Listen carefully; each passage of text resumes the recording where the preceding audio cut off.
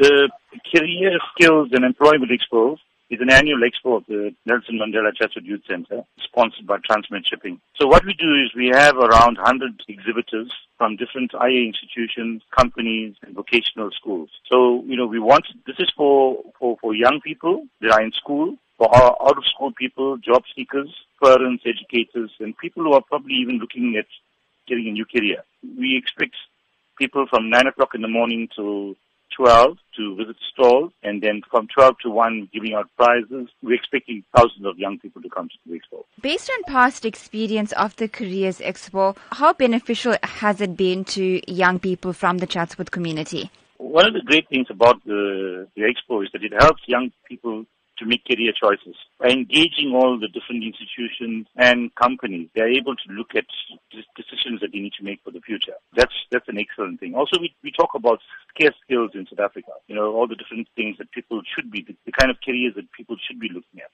And then also the job opportunities that are created by companies. They come there and they try to recruit young people into jobs or learnerships and that kind of stuff.